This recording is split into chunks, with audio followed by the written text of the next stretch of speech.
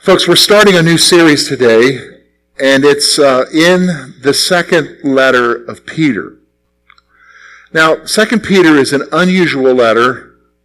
It's really actually a powerful letter, because it tells us a lot of things, but it's actually an awkward letter.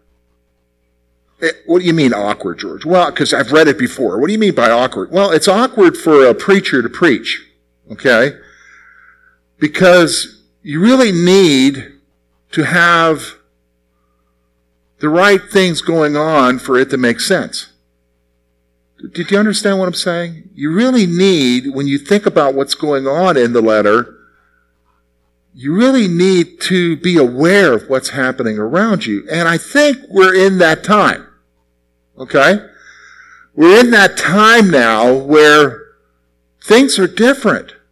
I mean, I'm not just talking about watching the news, but things are different. People are different. Have you noticed that?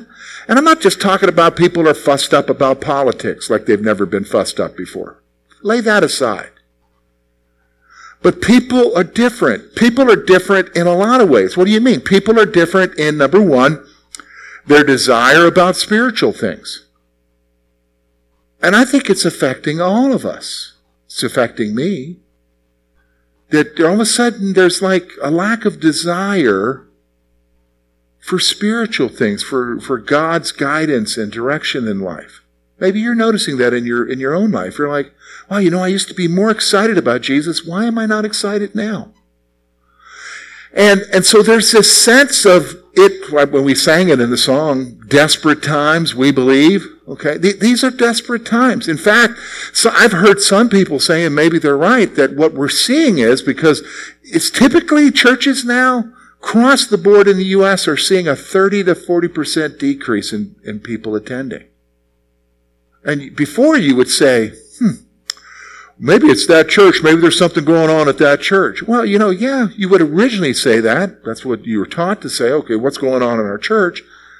But the reality is, it's in churches across the board. It's in churches throughout. I know that's true in our community. I know that's true in our state, in our nation. What's going on? Some would say, okay, well, maybe that's what Paul was talking about, the great falling away. Have you heard of that, where there would be a falling away from the faith? We can talk about that some other time. But these are difficult times, hostile times. What do you mean hostile? Well, have you noticed that all of a sudden it's not cool to be a Christian? It's not like the thing you want to tell people that you believe. You know what I'm saying? You might see somebody on some kind of talk show saying that, you mean you talk to Jesus and Jesus talks to you? You got a mental health problem. That did happen on a very popular show for the ladies. So what's going on here? We're living in a world that seems upside down, right? That's changing. Because before you had you knew what was right, you knew what was wrong. Now you've got a world that's telling you what you believe was right is wrong, and what you thought was wrong is now right. And how do you function in that? That's why we come to 2 Peter. 2 Peter, to be very honest with you, is an appropriate letter now. It's a letter that's going to address how to deal with these issues. So that's what we're going to look at today. We're going to look at this whole issue of having faith, because all that stuff I just talked to you about affects your faith, right? It affects what you believe. It affects whether or not you want to see God work in your life, or you believe that God will work in your life. So how do you have faith in adversity? So that's what we're going to talk today from the first two verses, which are the introduction. But before we get to the first two verses, I want to talk about a couple of things. First of all, I want to talk about the perceived threats that we think are out there. Okay, notice I use the word perceived. Perceived has the concept of you are thinking that these are threats. But they're not necessarily threats. These are threats that maybe you've heard some speakers say are threats to your faith. But they're perceived. They're not necessarily actual. So we're going to talk about perceived threats. And then from really an overview of the entire letter, 2 Peter, we're going to see what the actual threats are. What your actual threats are to your faith. Do you understand? And then we're going to have a starting point. We're going to start with something that you need to have, a foundation, as we get into this letter for you to understand as you are living in a hostile world trying to have your faith. So let's talk about the perceived threats. Here's the first one. We tend to believe that the culture is one of the greatest threats to our faith. We tend to believe that the culture, or if you don't like the word culture, use society. We tend to believe that the culture is one of our greatest threats to our faith. And you hear that continually, whether it's on Christian radio, Christian publications, that we've got to have this, fight this moral fight, you got to get with the right party, because if we don't, we're going to lose our Christianity, and that's the problem. And I'm going to tell you, that's not biblical. That's somebody trying to get you worked up about something else. Because the fact of the matter is, can I tell you? Listen to me. The culture has nothing to do with you believing in Jesus Christ. The culture has nothing to do with you coming to faith in Jesus Christ.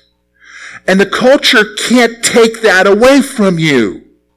Isn't that what Paul said? Nothing can separate you from what? The love of God? And he goes through a whole list talking about this and angels and all of that. Nothing can separate you. My friends, they can even kill you, the scripture says, and you'll still have your faith. So it's the perceived threat that we have. It's our culture and it's changing. We got to remind ourselves of a few things. What do you mean? Well, think about when the church started out. How would you like to live in that culture?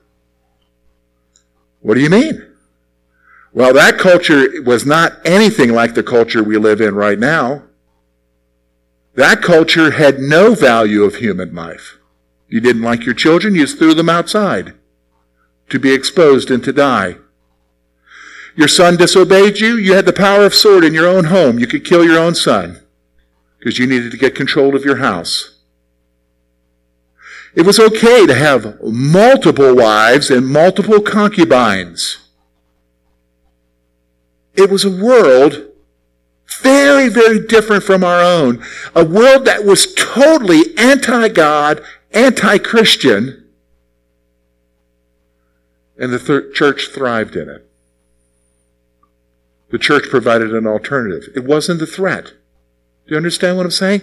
So the perceived threats is we tend to believe that the culture is one of our greatest threats to our faith. Here's the second perceived threat that we have. Okay? Here's the second one. We tend to believe that other belief systems are a threat as well. We tend to believe that other belief systems are a threat as well. It's interesting, over the last 10 years, you would be convinced that Islam is the greatest threat to Christianity. Isn't it interesting? That's what we see on the news, right? That's what you're hearing on a Christian radio program and so forth. Can I tell you, the exact opposite is true. The greatest threat to Islam is Christianity. What do you mean? Like, okay, right now, Iran.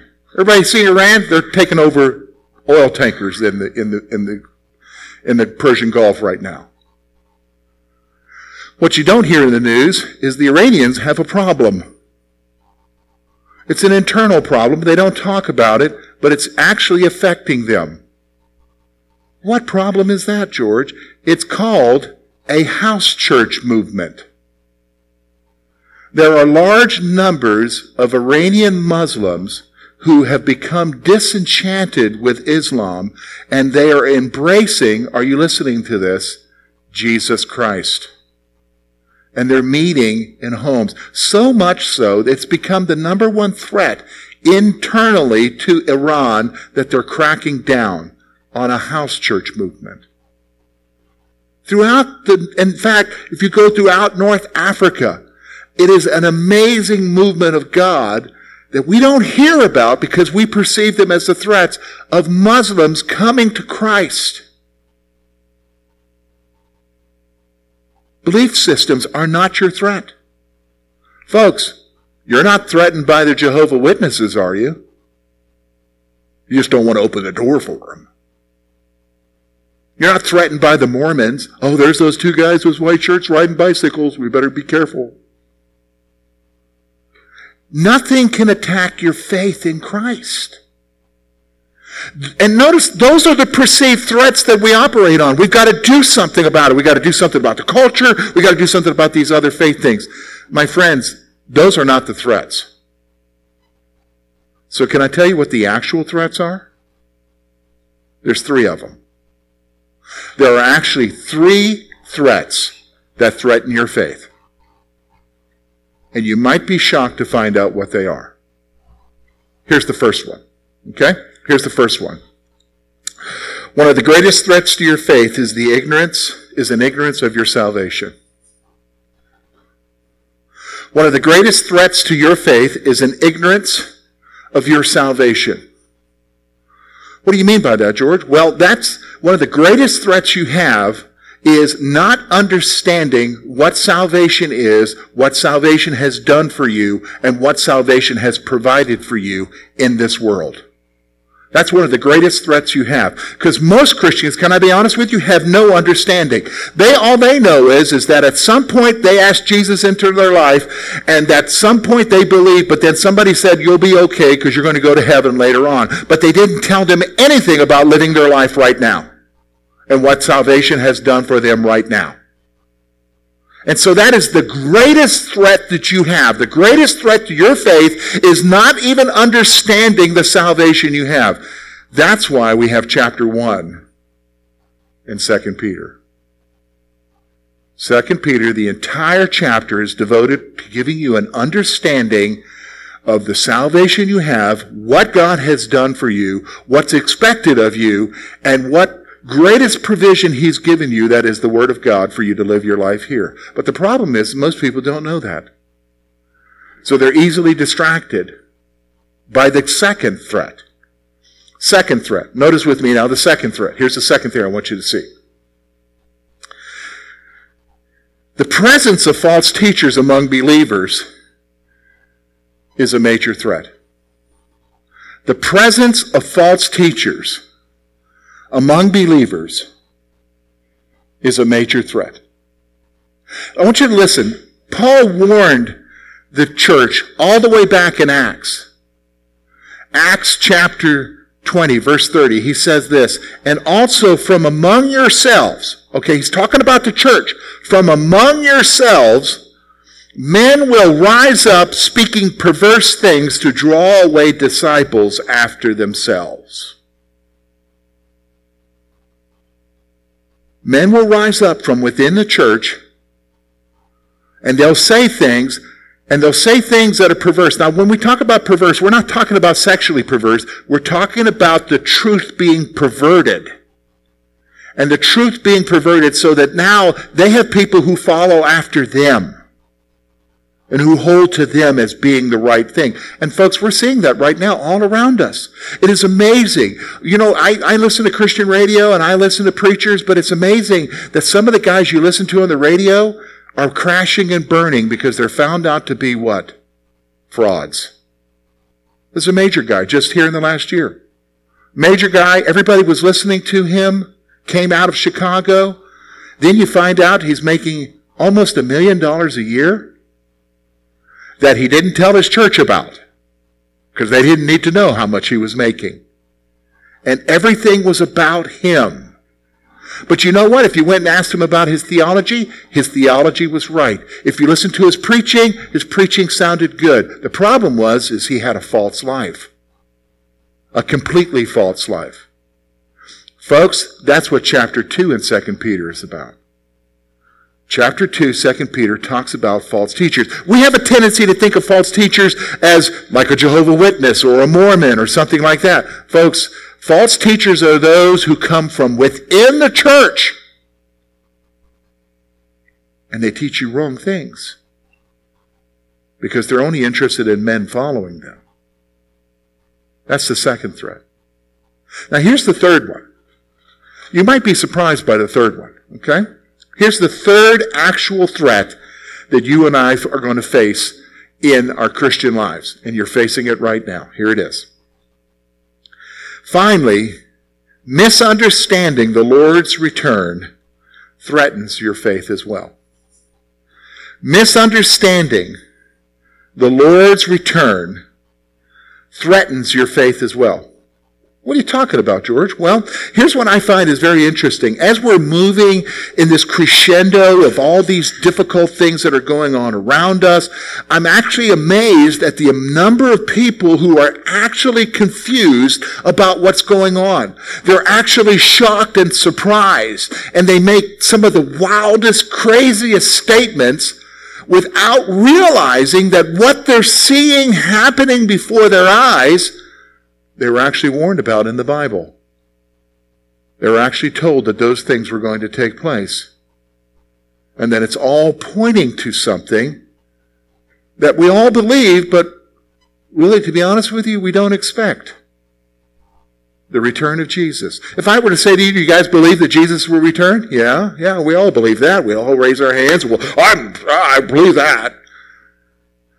But then would you say, well, do you know when or how or what are the events that will take place? Well, I don't know about that. And then what happens is you see all these wild things happening in the news, and you hear people say, here's one, I've heard this many times, we're living in the tribulation. Really? That's interesting. Do you even know what happens in the tribulation? Are you sure about that? Do you even know when the tribulation will begin? Very clear when it begins. Paul makes it very clear when it happens. Somebody has to be revealed first. Daniel makes it very clear. Something's got to take place with the nation Israel for that to take place, for that final week, for those final 7 years. Do you see what I'm saying? What happens is that the greatest threat for you is your faith is not understanding the end times. Why? Because here's what happens. You don't understand the end times, you lose hope. Hope. Well, what's that got to do with anything, George? No. Your faith is built on a hope, isn't it? A hope of what? Jesus Christ coming back for you, saving you, bringing you out of this world.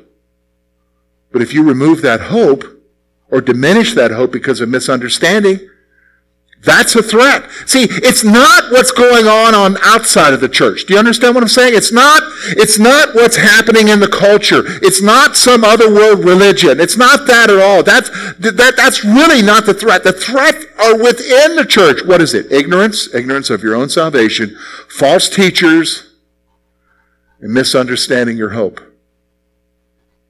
And to be honest with you, folks, that's what 2 Peter deals with. Chapter 3, the focus of chapter 3 is helping to establish you in your faith, in your hope in what?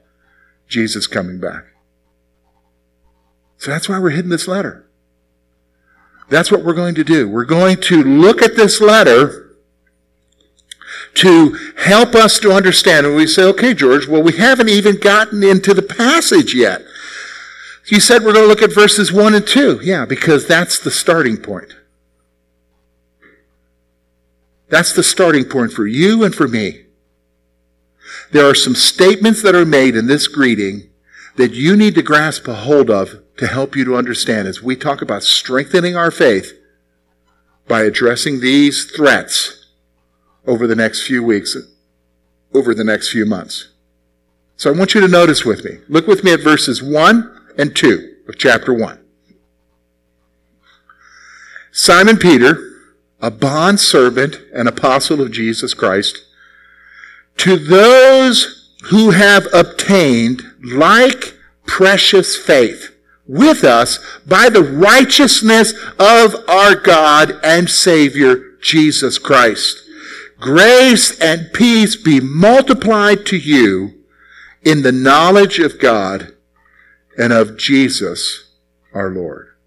Now here's what I'm going to do, folks. I'm going to bring out of these two verses 3 things for you and I to start with and to rest on. Okay?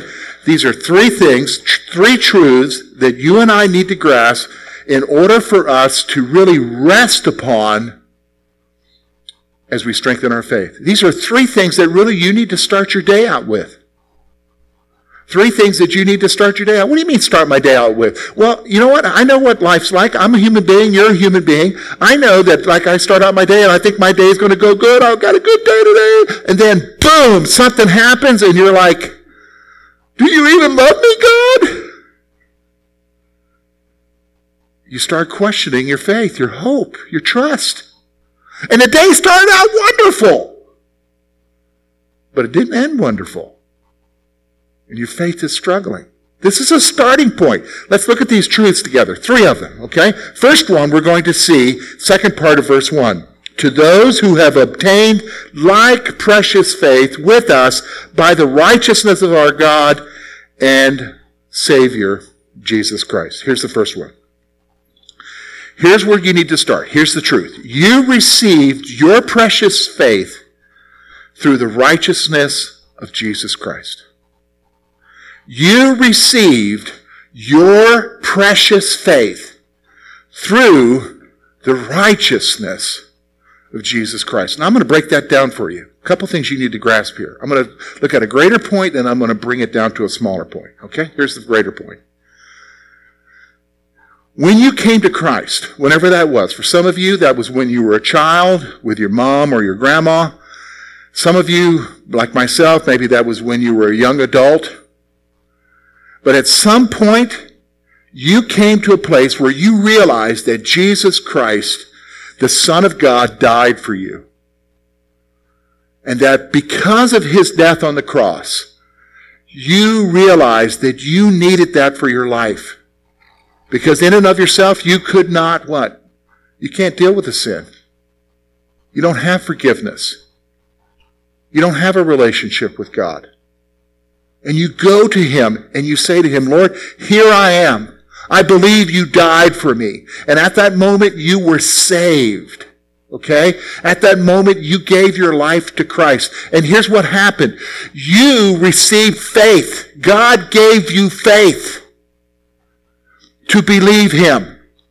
And it wasn't because of you. Does everybody understand that? It wasn't because you were raised in the right home. It wasn't because somebody shared with you the right way. It wasn't because you went to the right church. It wasn't because of how smart you are. It wasn't because of how beautiful or handsome you are.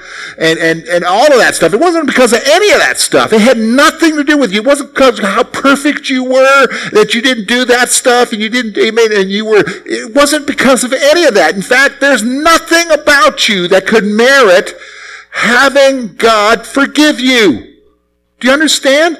We all deserve to die. It was because of what? Jesus. Your salvation because of one person only, Jesus, not because of you. That's the starting point. What do you mean? Because here's what I want you to understand. Everybody here agrees with it. My salvation only comes through faith in Jesus Christ alone. Not because of me, but because of him. Would everybody agree with that? Okay. Why then do we live our lives like his acceptance of me day by day is based upon how I'm living my life right now? Why do we live that way? Because all of a sudden now I know I'm saved, but he doesn't love me anymore. Why? Where did you get that from? Does a parent quit loving their child even if they do wrong? No. You continue to love your child, right? You continue to love and say, what makes you think God's different? By the way, he loved you not because of you, but because of Jesus. See, the starting point is you received your precious faith through the righteousness of Jesus. That's the greater point. Here's a smaller point. Peter uses the word, so I'm using the word Peter uses to describe your faith. Precious. Your faith, the scripture is saying to you, is precious. Why? Okay, think about it for a moment. We just sang that song, We Believe. And I heard some of you singing that like you believe it. We believe in God the Father. We believe in Jesus Christ. We believe in the Holy Spirit. And you're like, yeah, I believe. That's precious. Why? How many people you know don't believe? Have no interest in believing? Couldn't care less? Think you're weird? What's the difference? I mean, you could even have family members. I have family members. They're like, what? What are you, have you lost it? It's precious. Why? Because for some reason, God showed grace to you. Do you understand what I'm saying? For some reason, God opened your heart and your mind to embrace the faith and the salvation of Jesus Christ. Isn't that precious? That's precious, isn't it? That's the starting point. The starting point is understanding your salvation. Understanding your salvation. That's what's awesome. Here's the second thing. We see it in the second verse. Look with me. This is a blessing that he's bestowing. It's very traditional to the letters. We see this in Paul's letters. We see it also in Peter's letters. Grace and peace be multiplied to you in the knowledge of God and of Jesus Christ our Lord. Now this blessing is traditional, but it's also truth. So I'm going to grab two things out of here that you need to understand for your life. You need to understand this. You need to grasp it. Remember, I told you, you have a precious faith that comes from who? Jesus. Because of Jesus, not because of you, right? Everybody agree with that? All right. Here's the second truth that's the starting point. If you're going to have faith in this world, you've got to grasp this point. Here it is. It's the Lord's desire that grace and peace be multiplied in your life. It's the Lord's desire. Peter, when he's expressing that blessing, Paul, when he's expressing that blessing, he's expressing God's desire for you, that peace and grace would be multiplied in your life. That you would experience peace and grace. Let's stop for a moment. Is that something we need? I need it. I mean, because life in itself is chaos, isn't it? How many of you have been up at night? I mean, you might have been up last night because it was hot. But I mean, how many of you have been up at night because of crises that are happening? Stuff that you don't know how to handle. I mean, it eats your lunch, right? And grace.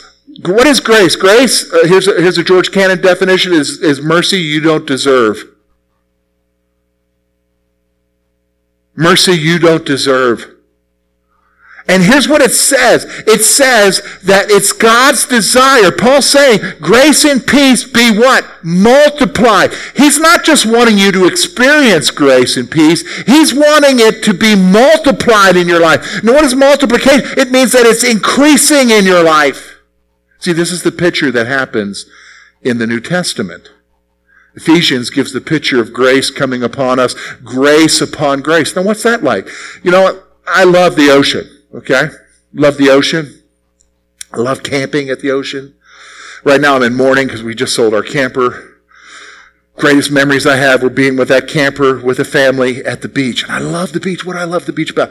I love those waves. You ever notice the waves just keep coming in, one wave after another? Have you noticed the waves don't stop? If they stop, we're in trouble. The moon, something's wrong with the moon. That's the picture of grace. Grace upon grace. Isn't that wonderful, folks? Don't you need grace upon grace in your life? See, that's the truth.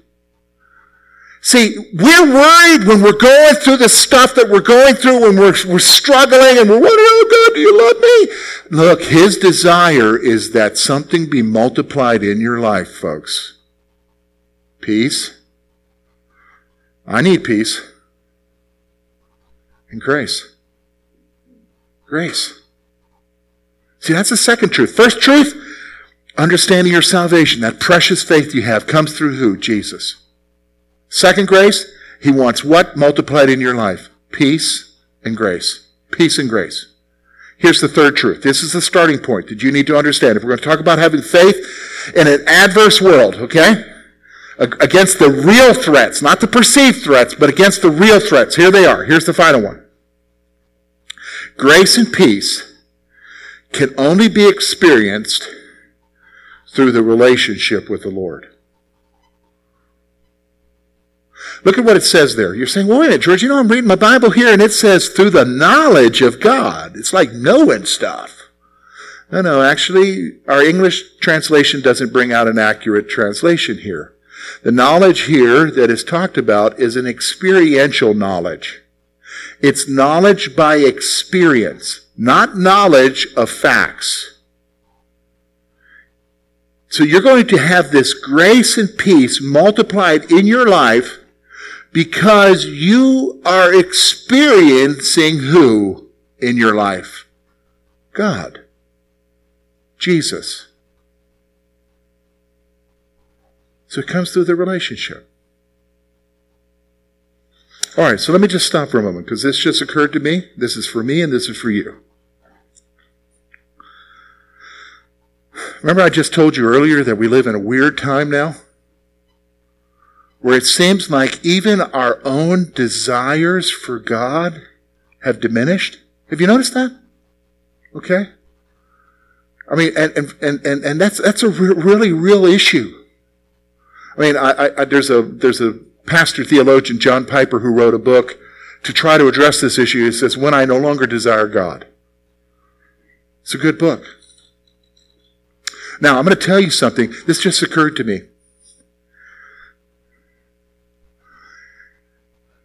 If you're recognizing in your life that your relationship isn't where it should be with the Lord,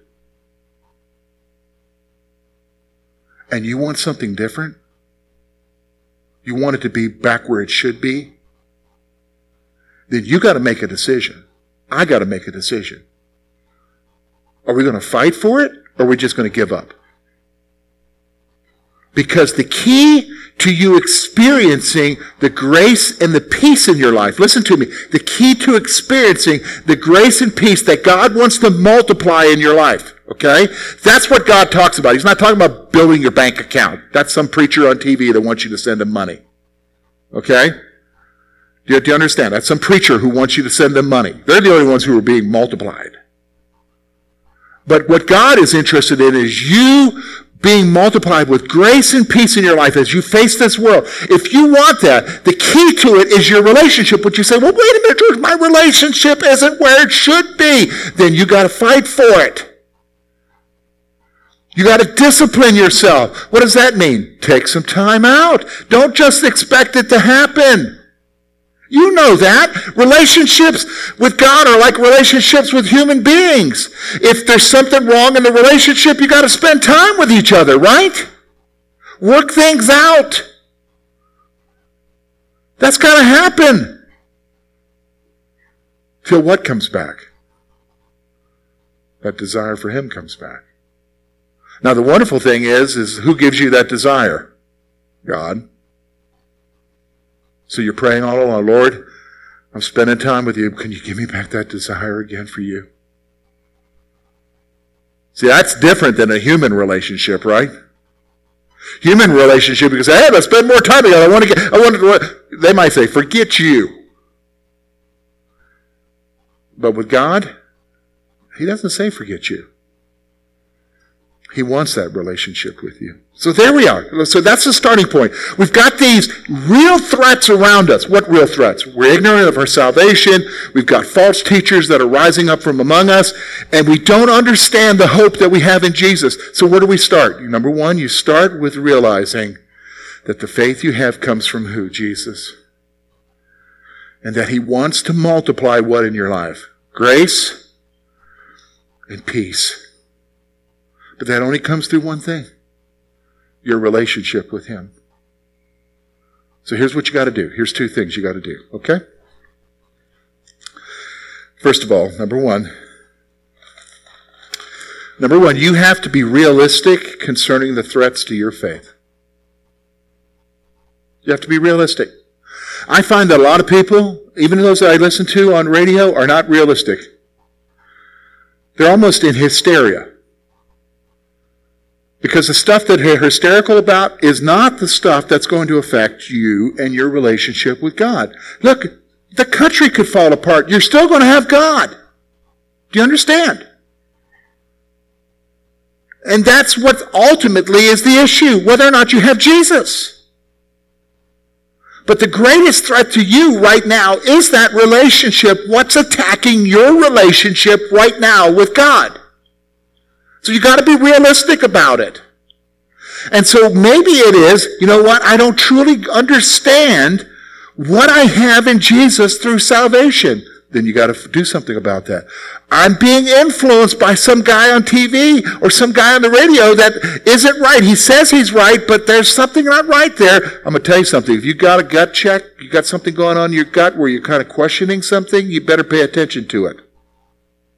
Because a lot of times when it comes to guys that you're listening to and you're wondering about, you may actually be right. I know that from actual experience. What do you mean? I had a man in my life who was a mentor to me, was a mentor. He was very influential in where I ended up going to study for the ministry. He was on my ordination council. He married Lori and I. He was instrumental in me getting my first church. And as I interacted with him, there were things that I saw that just were, I would see these things and I'm like, I don't know. But I would be like, well, he's Pastor so-and-so. It's okay. Now, my wife, she was different. She saw right through it. But I wasn't listening to her. Until his life blew up and he took a whole church down with him. Then you were like, oh, those warning flags you saw, they were real. They meant something. They meant something. So sometimes the first things you see, you need to pay attention to them. Do you understand what I'm saying? See, this is the thing. You have to be realistic about the threats to your faith. You have to. Here's the second thing. Begin to actively strengthen your relationship with the Lord. Start it. Start it. Where do I start, George? Start reading your Bible. Start praying. And I'm not talking about, oh, God bless the missionaries, and oh, God bless the church, oh, God bless George, and God bless my family. I'm not talking about those kind of prayers. Don't waste your time on those kind of prayers. Oh, you don't want me to pray for the church and you. No, I'm saying those are mindless prayers. I would start off real. God, my relationship with you is not what it should be. Lord, I know the reasons. And I would just start talking to him. Sometimes it's, God, I did this. You know I did. Please forgive me. God, right now my desire for you is not where it should be. Can you revitalize that again? Can you do like David said, create in me a clean heart, O God, and renew a right spirit within me? Psalm 51. Well, that'd be a great place to start, wouldn't it? Psalm 51, reading that. But you start talking to him. And you start resting in him. And I'm not just talking about for 5 minutes in the morning. I'm talking about throughout the day. God, I'm mad right now. I'm at work and the boss is doing this and I don't know how to handle these feelings. Can you help me? Talk to him right then. Talk to him. That's where you start. Communicating with him. And you'll see the most interesting thing happen. What? George? Grace and peace be multiplied in your life. Grace and peace. In fact, isn't that what he promised? Be anxious for nothing, but in all things through prayer and supplication, with thanksgiving, what? Let your requests be made known unto God, and what? And the peace of God, which surpasses all understanding, will what? Guard your hearts and minds in Christ Jesus. Isn't that his desire for you? Then you got to do it. You've got to do it. Let me pray for you.